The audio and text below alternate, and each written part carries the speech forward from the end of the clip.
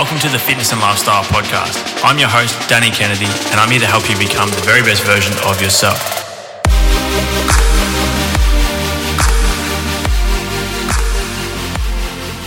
What is up, guys? Welcome back to this week's episode of the show. Today I'm joined by a guest by the name of Jamie Totino. Now, he was a tradie turned award-winning entrepreneur. He's also the director of a brand new business, which we'll talk about today, called Brush by the Vines. He's a podcast host. He's had me on his show before. He's also a published author of an incredible book called Be Great. I'm really looking forward to our chat today. So a big welcome to our guest, Jamie Totino. Jamie, welcome to the Fitness and Lifestyle Podcast, mate. Thank you. Welcome. I feel good to be here. Thanks, man. Mate, it's a pleasure to have you on. Mate, there's so much we can unpack. But the first thing that I wanted to ask you is obviously going off the name of your book and a lot of the stuff that you talk about and the message that you kind of relay to your audience. Like, what's your definition of great, and how do you think it's best for somebody to interpret their own definition of great? Straight in with the big questions, huh? Yeah, man. That's what I do. I like it. Look, I think greatness, in my opinion, is achieved by continuously being great. Like every day consistently doing a level of greatness in whatever it is that you do. And then over time, you get the title of greatness. I don't think you just wake up and you've been doing mediocre and then you're great. You know what I mean? Yeah, for sure. Over a consistent period of time that you sort of achieve that level of greatness. And again, when we think of greatness, we think of Michael Jordans and Michael Jacksons and the people like that. But in our own worlds, everyday people are greatness in their own way. And everyone plays a role in achieving that. Yeah, 100%. Like, I can think of so many people that I've kind of come across in my life that would never get recognized for it, but are just extremely great. Absolutely. How do you go from a tradie to winning awards as an entrepreneur? Like, what does that pathway look like for you? And what was I'm not going to say the aha moment, because that gets thrown around a bit, but what was that thing that kind of just drove you to kind of change career paths and do something that was going to serve other people and serve the purpose that you kind of really wanted to serve in the first place? I think growing up, my parents always had businesses. So being around from a very young age around business was sort of not foreign. Like, it was always going to be that way.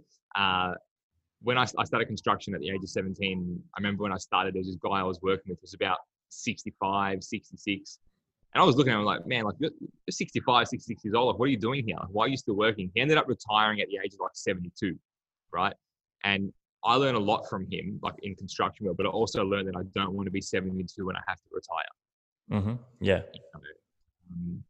And I think he just loved work. Like, he was an old guy, just loved work. He probably didn't know anything else. So for me, I always knew that I always had like that knowledge of business, and saw my parents doing it and family doing it.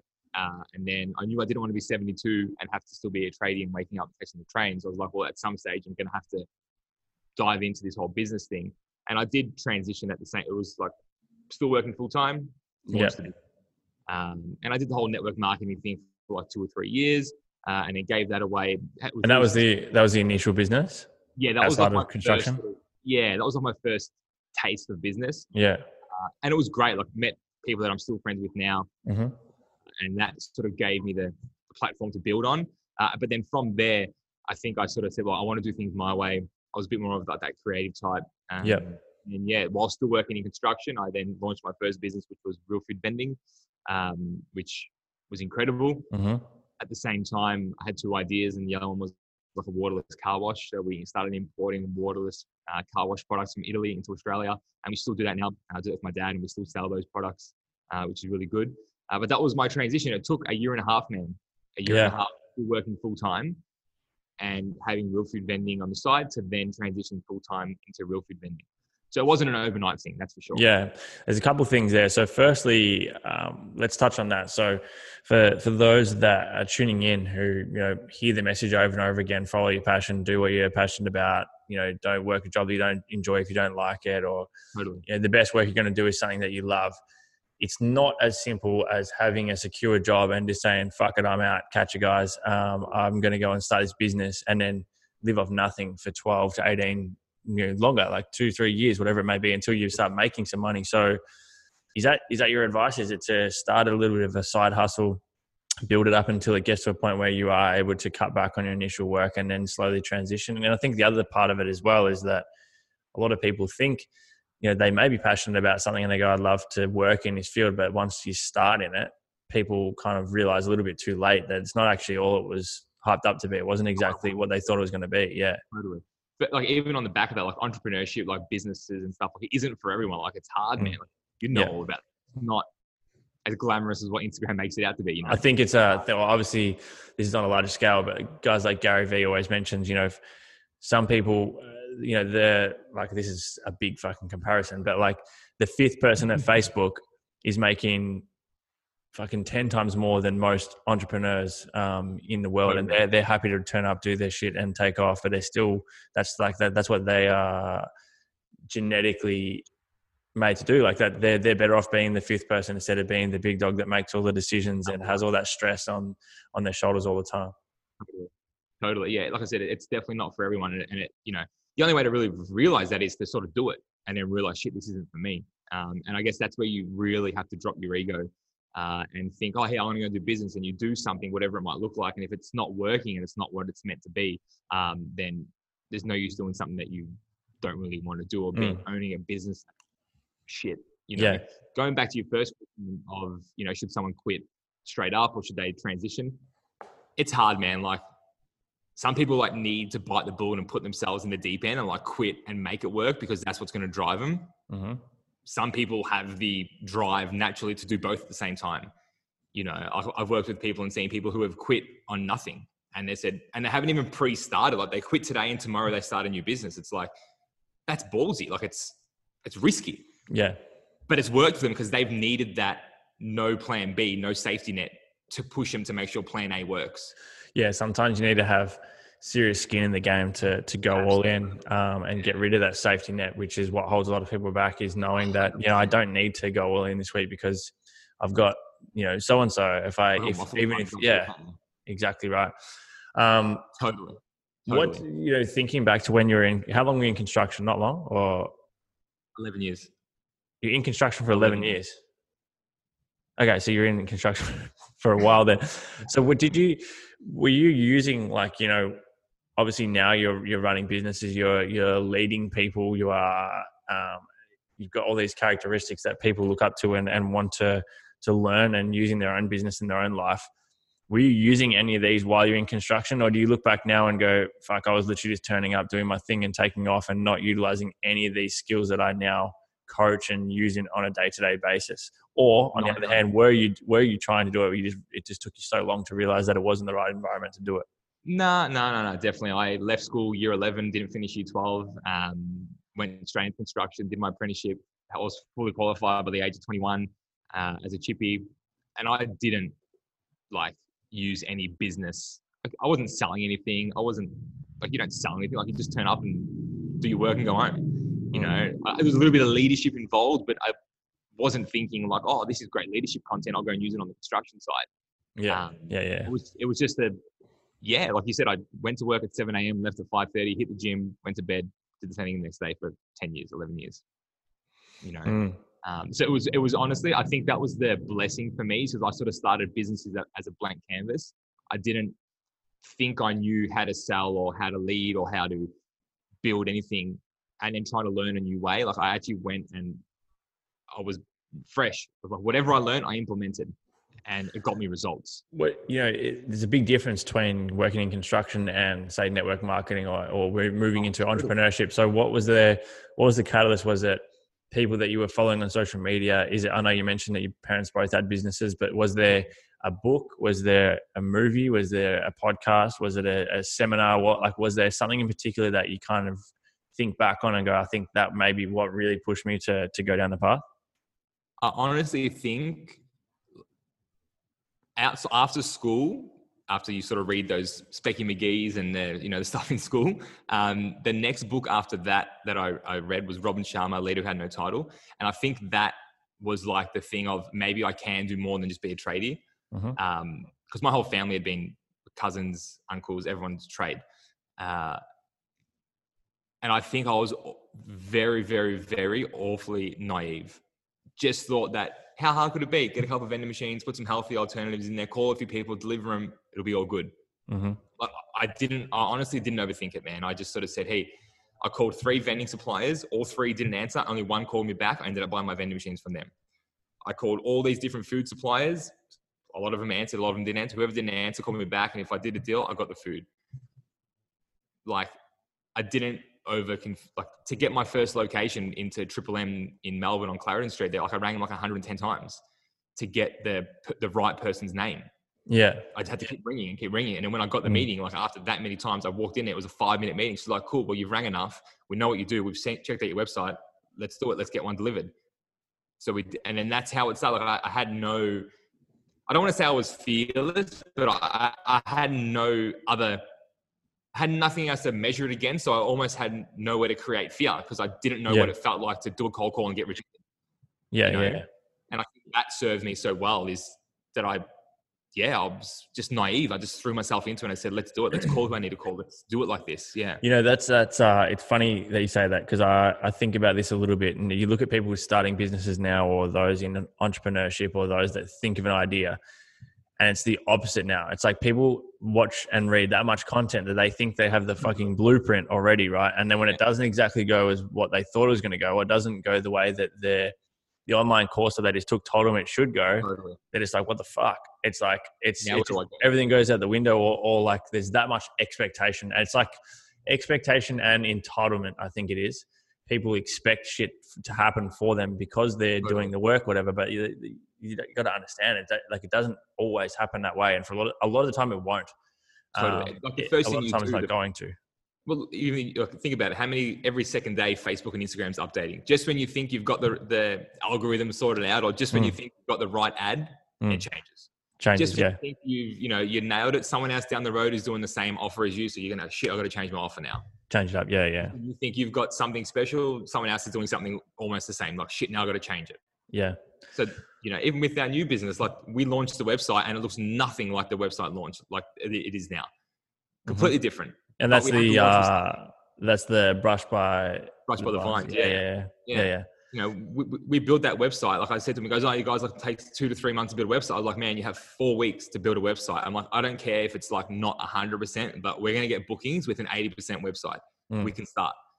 And then now it looks completely different. But we had to launch because if we didn't, then we wouldn't even be where we are now because we're still trying to figure out what the perfect website needs to be. Yeah, and I've used this example a million times on the podcast, but the podcast itself was exactly that. It was a bunch of contemplation. Then it was like, fuck this, I've got to do it today.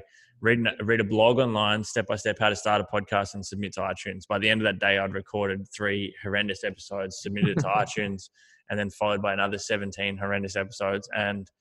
But if I was still doing all these courses on how to run a perfect podcast, or if I was still trying to perfect my interview skills and all this type of shit, I probably wouldn't have even started yet. Yeah. You could be watching YouTube videos now. Yeah. Now we're at like, 300 plus episodes, and it's all because of just kind of jumping straight in the deep end.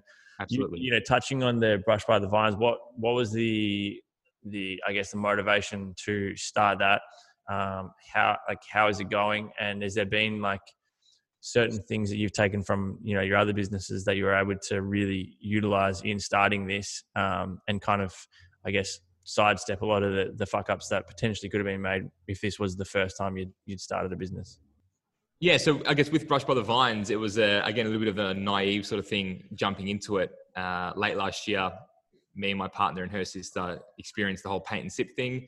And that was on a Friday night. Then by Sunday night, me, my partner, and my sister had said, we're going to do it. At that time, I had just sold all the vending machines. So because of COVID, it really put a massive impact on the business. No one was in the city. Everyone was at home. So sales went from dropped 90%, if not more. So I had to make a call. And you know what, man, honestly, at the time it was hard, but right now, as I sit right here right now, I'm so grateful I did it because the city's still at 30% occupancy. So I still be in the same position. Cut your losses nice and early, or not losses, 100%. But you got out at the right time. If you had hung on and just hope for the best, it would have just gotten worse. Yeah, and it hurt. Obviously it hurt. So at this end, like you said, you got to cut it, but I'm glad I did. So just before that, I had sold all the vending machines, sold that all off. And then we're like, shit, let's do this thing. You know, my partner's an awesome artist. My sister's incredible at social media. I said, hey, I got some business experience. You're a great artist. As to my partner, I said, my sister, you know how to do social media. I said, let's have some fun. Let's do this thing. So that was the start of December. By the end of Christmas time, we had raised all the capital. We got investors. We had found a location. We had our name. We had product. We had everything. And we opened on, we pretty much got the keys on Feb 1st. Yep. We had our opening night on Feb 14. It all happened pretty quick, man. It all moved pretty quick. And honestly, it's incredible. The experiences we've had, the people that have come through here, what we've learned, huge learnings compared to the other businesses into this business, like completely different. And COVID's thrown a spanner in the works. You know, we had so many people telling us, don't do it. It's going to be hard. It's not the right time to start a new business. At the same time, in my head, I was like, while everyone's not starting a business and not putting themselves out there, I said, we need to be the ones that do, because then we're going to have like the whole market to ourselves. Yeah, for sure. You said you got investors. Was that, you know, how do you approach that? And then in terms of selecting the type of people that you reach out to, is it someone that you think would be interested in the business, or is it more so financially someone that you think would understand that it's going to make sense? Both. More because we had an artist, we had social media and my business sort of skills. We weren't really looking for someone that had something that we didn't have. That could bring something to the table. Yeah. Yeah. It was more from the finance side aspect. We're like, cool, you know, who the people we're bringing in, do they have the funds that we need? But we also wanted like really good people, because like tonight we got our investor meeting, but I want people that I can hang out with. You know, I want to have investors and people that I can be friends with. You know, so we did that pretty quickly and got all them on board, and they were all in, and they're getting great results, and they're over the moon with how it's all going. You know, fantastic. So it's actually worked out really well. On the other side of you know, your business ventures, like what is the impact that you're hoping to have? Like obviously, I know you do a lot like the mentoring program and things like that. So what's the pathway of that? What's like the end result that you're hoping for when someone comes to work with you, and then also, I guess longer term, what are you hoping to do with that side of things? I really initially got into the whole coaching world, sort of a little bit, sounds really cliches, but a little bit by accident. Sort of just opportunity was there. I did a course, learned a couple of things, and, you know, just promoted a little. We had a client here or there, and it sort of built from there. Ultimately, I think now, you know, I think when you're in high school and you know, young kids come out of school, or guys or girls, whatever, and you're 18, like you don't know like, some people know what they want to do. I thought I wanted to be a tradie forever. Yeah. You know, and some people go to uni, some people go and trade, some people do whatever. Well, like you said earlier, follow the passion. But as you get a bit older, things change. You're mid-20s, like, oh, maybe I'm not interested in that anymore. I'm interested in something else. Yeah. You know, and it happens. But I honestly think that sometimes you're so, again, a bit of the ego thing kicks in, that people are just so caught up in, I have to do this, I've said I'm going to do this, and I have to stay here, that they can't explore something. And they really want to go and do the online clothing brand, or they only want to go and do the importing something from China and do the whole e-com thing and try something different. But then they're sort of scared to do it. So my sort of thing is, I want to help. I will spend a lot of time working with people that are transitioning from either a full-time job or from one brand to another brand, from one business to another business. And I honestly love working with younger people, because I find that they probably need the most support. You know, and when they get those results, it's incredible, because no one in their life most of the time is supporting them and saying, hey, go and follow that dream of opening your own clothing brand. Or go and follow that dream of whatever, you know, starting a podcast, whatever. You know, so having the opportunity to work with them, and because I got to do that, man. I quit trading and got to start my own business, and now I get to live life on my terms, so to say. So if I was able to do it and I get to see the benefits of it and how amazing it is, I'd be stupid and silly to not help others do that. You know, so that's sort of the path and the space that I like to work in. What's something that you do on a daily basis that, you know, obviously we always talk about, especially in entrepreneurship now as well, people talk about following passion, do what you love, don't do what you don't like to do, blah, blah, blah. But in the end of the day, it's necessary to do certain things that you don't want to do on a daily basis if you want to be genuinely successful. And that's just how it is. Nothing worth having comes easy, very cliche saying, but it's like going to the gym. If you don't provide your body with a stimulus to grow and to change, it won't. You need to give your body a reason to change. And that's usually, or 99 100% of the time actually, outside of your comfort zone. Otherwise, it wouldn't happen. So what's something that you do on a daily basis or maybe a weekly basis that you genuinely just don't enjoy, but you do it every single day or every single week because you know it's going to be helping produce the results? This is probably something that I've started to do probably like the last maybe 2 or 3 years. And it's not like something ridiculously crazy. Like I do the whole cold showers thing. I've been doing that for a while, sort of cycle in and out. Like I'm not going to say I do it every morning because that would be a lie. Yeah. I try to do it at least 2 or 3 times a week. But honestly, like, so I used to play footy, and then I went into bodybuilding. So I used to eat a lot. Then I started intermittent fasting. Probably even like this last 2 weeks, I've only been eating at night. So dinner, no breakfast, no lunch. And that's hard for me because being Italian, like I eat and I like to eat. Yeah. And to not like all day I'm thinking, but I know, because honestly, like when I do it, I haven't eaten all day today so far. Yep. But I'm focused as I need to be. Like all I've drank is water. Like that's it. Black coffee this morning, done. But that is so hard for me, and it's well out of my comfort zone because it's like I'm looking at food all day. Like there's food there, like it's there, ready to be eaten. Yeah. It's well out of my comfort zone, you know. Yeah. And then on the other side of that, every morning I like to go for some sort of exercise, and at least once a week I'll set some crazy thing of like I'm going to run further, I'm going to do more than what I've done all week. Yep. So most mornings I'll go for a jog, kick the footy around, play around. About half an hour out there, do heaps of stretches really early, get the cold air in. But then some mornings it's like no footy, no mucking around. It's like straight out the door and I'm just going to run for as fast as I can for like 3Ks, like almost like a 3K sprint. Yep. Until I start to just deteriorate and slow down. Then I'll turn around and jog back. Yeah, cool. But I try and do random things like that just to shock the body a bit and make me realize, shit, why am I doing this shit? You know? That's cool. What was the driving factor behind writing the book, Be Great? So where did that idea start? And then kind of talk us through the process a little bit. You know, I've had a number of guests on the show that have written books before. I had a really good chat, during COVID with Sarah Holloway, which Sarah Davidson now, about the process of her writing her book, Seize the A.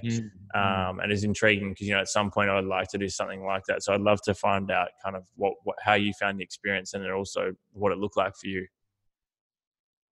Totally. It was how I found the experience was absolutely incredible. It was funny. Like, honestly, I would write it in night. So I would work during the day, do the normal thing, and I would write at night. And I couldn't stop writing. It was once I knew what I wanted to write about. Like I spent the first week mapping out like the content. I'm going to try and speak about this, put some content about this, and it's going to be in this sort of order, but nothing was set in stone. But then when I started writing, I'd spend 3-4 hours a night just typing away. You know, it all sort of started during COVID when it all slowed down a bit, you know, not as much traveling, business slowed down. I've got a bit more time up my sleeve and I just had this content. I was like, you know what, I'm going to just write a book. I didn't tell anyone. I said it to myself. And then I started writing. I was like, shit, like this is all right. Like, and I'm enjoying it. Maybe I need to get an editor to start looking at it. Yeah. And I got an editor to start looking at it. And I'm like, okay, well, this is good. I can work with you. We can go back and forth. Give us 5 weeks. We can do it. Then I'm like, shit, this thing's real, you know? Awesome. And then it sort of just picked up from there. Got a graphic designer in, start designing the graphics, start designing the book. And then within about 6 weeks, the book went from me starting to write to being finished, then getting all the printing done and all the other side of it that I had no idea about, but now I do know about. What is the other side of it? So let's say you finish up, you're happy with the content that you've written in there. It's been edited, the wording of it and everything is how you want it to be. What's the process from there? Like, are you reaching out to, like, how does that process work? Totally. So I did self-published. So I self-published my book. If you go to a publisher, like they take a huge percent of commissions and you're on a wait list for like 3 years before your book even gets published. So I self-published. Anyone can self-publish. You can do it right now. There's heaps of platforms online. I use one online where you load your book, and it's one company. They're global, so they've got printing houses all over the world. Cool. So if someone wants to book it online, it automatically goes on Amazon, Booktopia, blah blah blah, all that. When someone orders, they shop shipping. They print it, they pack it, send it out to Danny in Australia. Nice. Send it out to XYZ person in Italy, in America, whatever. But then I wanted to also have my own website so that I could, because then they take a big commission of that. So I was like, well, if there's anyone in Australia, I can send it to them for cheaper. But then from a business perspective, I can make more margin on it because there's no middleman anymore. You know, so I started doing a bit of that. And then you got to start looking at all the bookstores and getting featured and getting interviews and getting on TV and getting magazines and getting the book out there, basically. Yeah, cool. You know, and that was another whole experience. Like I've never had to sell me as a book before. Yeah. Okay. Yeah. You know, so it's what information does the bookstore want? How do they want to present it? How much information do they want? How much money do they want to make? How many books will they buy? Will they do it on consignment or not? You know, negotiation there was a whole different world. Yeah. That's interesting. Yeah, well, I'll have to have a chat with you off the podcast about it at some point, and we can have a detailed chat about it. Yeah, definitely. So you mentioned before, you know, you get up and do walk in the morning. Something that I ask most people that come on the show is whether or not they have a daily routine or a morning routine. Are you meditate? Do you do journaling and stuff like that? Yeah, and then the other part of that, which is a little bit separate, I guess, but is there someone that you kind of continue to go back to now in regards to their content inspires you, or their message, or their their habits, or something that you like to align yourself with? Definitely. So yeah, definitely have a morning routine. My day is pretty structured. I'm very, Google Calendar apps to track task management apps and stuff like that. Yep. But yeah, definitely morning routine. I'm up, have my black coffee, do some stretches at home, then get changed, go for some sort of exercise. I used to hit the gym all the time, but honestly now I haven't hit the gym in a very long time. At my partner's place, she's got a gym in her complex. Yep. And I might do a couple of sessions here, there, whenever I feel like it. But I've honestly been enjoying being out and about, running, exercising, stretching out at the park, stuff like that. About half an hour's worth. Come back, definitely, and then I hit the foam roller, and I'll meditate during that time. I'll play some, at the moment, I'm really loving the Gladiator theme. It's called The Battle. Yeah. And it's about a 6-minute song. Yeah. Okay. It's like ups and downs. It's all instrumental, so there's no vocals. Yeah. And it's ups and downs, and I swear it's incredible. I meditate to that, and the visualization crazy during that. And then I'll just sit there again, just doing heaps of stretches. For me, I've realized when I was a tradie, never had back pain, never had knee pain, never nothing. As soon as I stopped being a tradie and started sitting down all the time, I feel like that's when all the problems happen. Yeah. So I'm very mindful. I need to stretch a lot more than I ever used to. Work on the mobility and the flexibility. So I'll do a lot of that. And then I pretty much just shower straight out into the day. In regards to who I'm following and who I try and get a lot of content from, I used to follow Greg Plitt a lot. Yeah. And I still listen to his audios like every morning, most mornings. Yeah, man. Watch his content online. And honestly, I learned to drop the ego, and I'll learn off anyone and everyone. Like, I'll watch your story in the morning, and even the other morning when you're talking about like the hips, opening up the hips and your glutes. This morning, bang, putting them in place. None of my other mates who's a PT, this is a good way to stretch your back. So I'll do it. I don't care if you got 1 follower or 1 million followers. Like, if there's something you can take something away from everyone. 100%. If there's something of value that I can get a little bit better at, I'll do it. I'm looking for little hacks all the time. How can I just be 1% better every day? And that's what I do, man. And that's what I do. Like, I don't follow any one person religiously. I'm just trying to learn from everyone, to be honest. Awesome, bro. Look, man, before we wrap it up, what's something that you've learned like over your years in the world of business and entrepreneurship? It may have been early on, it may have been recently, it could have been anywhere along that pathway, but you think it's been detrimental to kind of push, like kind of really skyrocketing the trajectory of where your kind of business and your career is going, that held you back for a long period of time, that you would think that someone that listening right now could really benefit from hearing it way earlier than what you did? There's